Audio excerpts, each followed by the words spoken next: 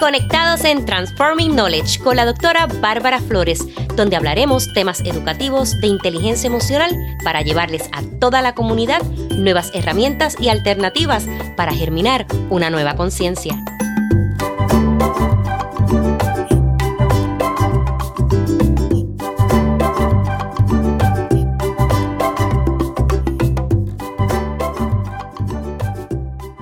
Muy contenta que me acompañes en tu espacio Transforming Knowledge. Soy la doctora Bárbara Flores, especialista en liderazgo educativo e inteligencia emocional, autora del libro El liderazgo escolar y la inteligencia emocional ante la crisis social, ganadora del premio Latin Podcast Award 2020 categoría Educación. En el episodio número 52 de la segunda temporada, estaremos conversando sobre Sospecho que mis hijos están usando marihuana. Comparto contigo cómo puedes identificar si tu hijo está utilizando marihuana. Los padres comienzan a ver cambios físicos y de comportamiento en sus hijos. Los cambios físicos pueden ser dilatación de pupila y ojos rojos. Le dan los famosos monchis, que cuando se le baja la nota, se quieren comer todo lo que encuentren. Por otro lado, están los cambios en comportamiento, como por ejemplo, se ponen hyper. Tú dices, una persona que era tan tranquila y ahora está tan ansiosa, quiere hacer todo rápido. Otros se ponen down, bien tranquilos, no hablan, agresivos.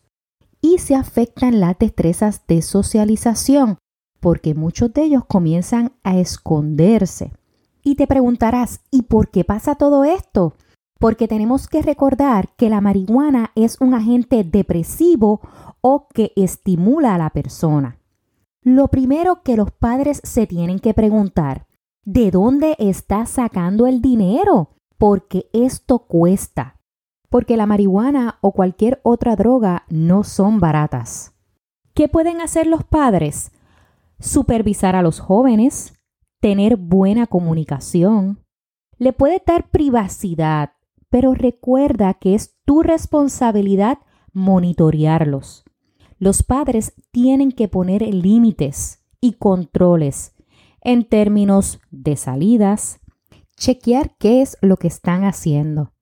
Padres, alerta a los lugares en tu casa donde tú puedes sospechar o donde menos tú puedas sospechar que tengan los famosos spots, que son esos lugares donde pueden esconder la marihuana u otra droga, pero también puede ser fuera de la casa, con un amigo que se la guarde porque los padres de ese amigo no lo supervisan.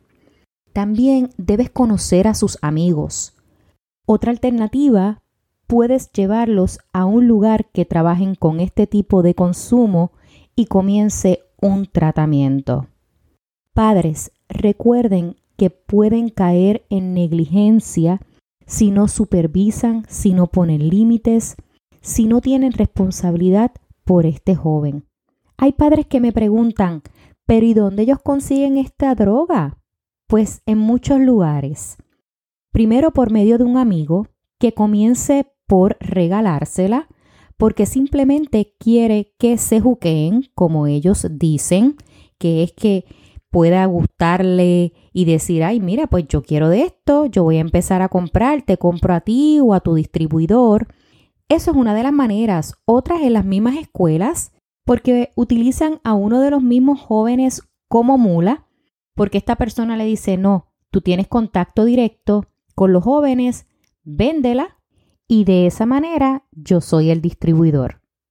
Padres, presten mucha atención. La cocaína, por otro lado, es más cara y lo que se conoce como el famoso moto o el gallo lo mezclan hoy día con tabaco, con marihuana y cocaína.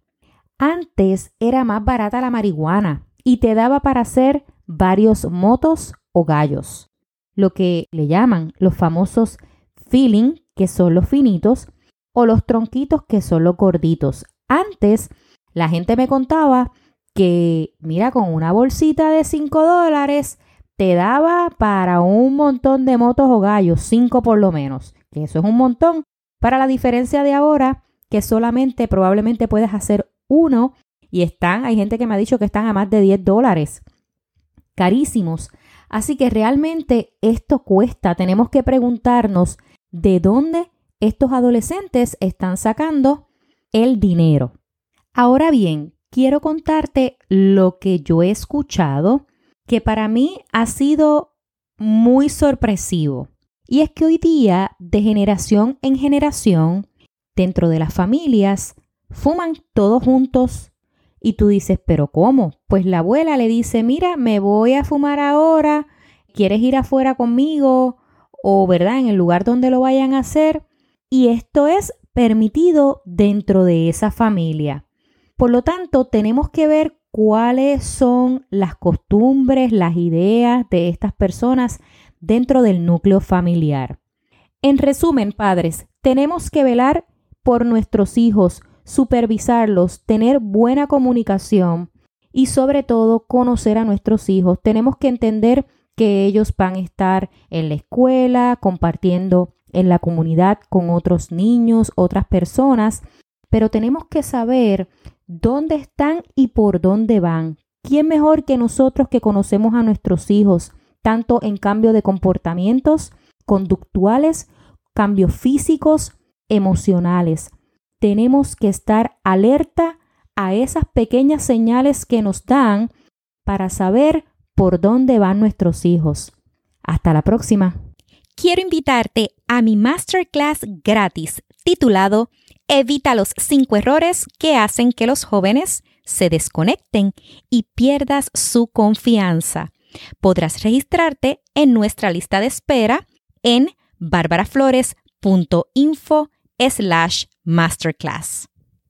Te invito a mi página web www.barbaraflores.info, donde encontrarás información sobre los servicios que ofrezco, tales como talleres, seminarios, asesoría, el enlace de podcast, el enlace de YouTube channel y también mis redes sociales para que me sigas y estés al tanto de todo lo que está pasando con Bárbara Flores. Hasta la próxima.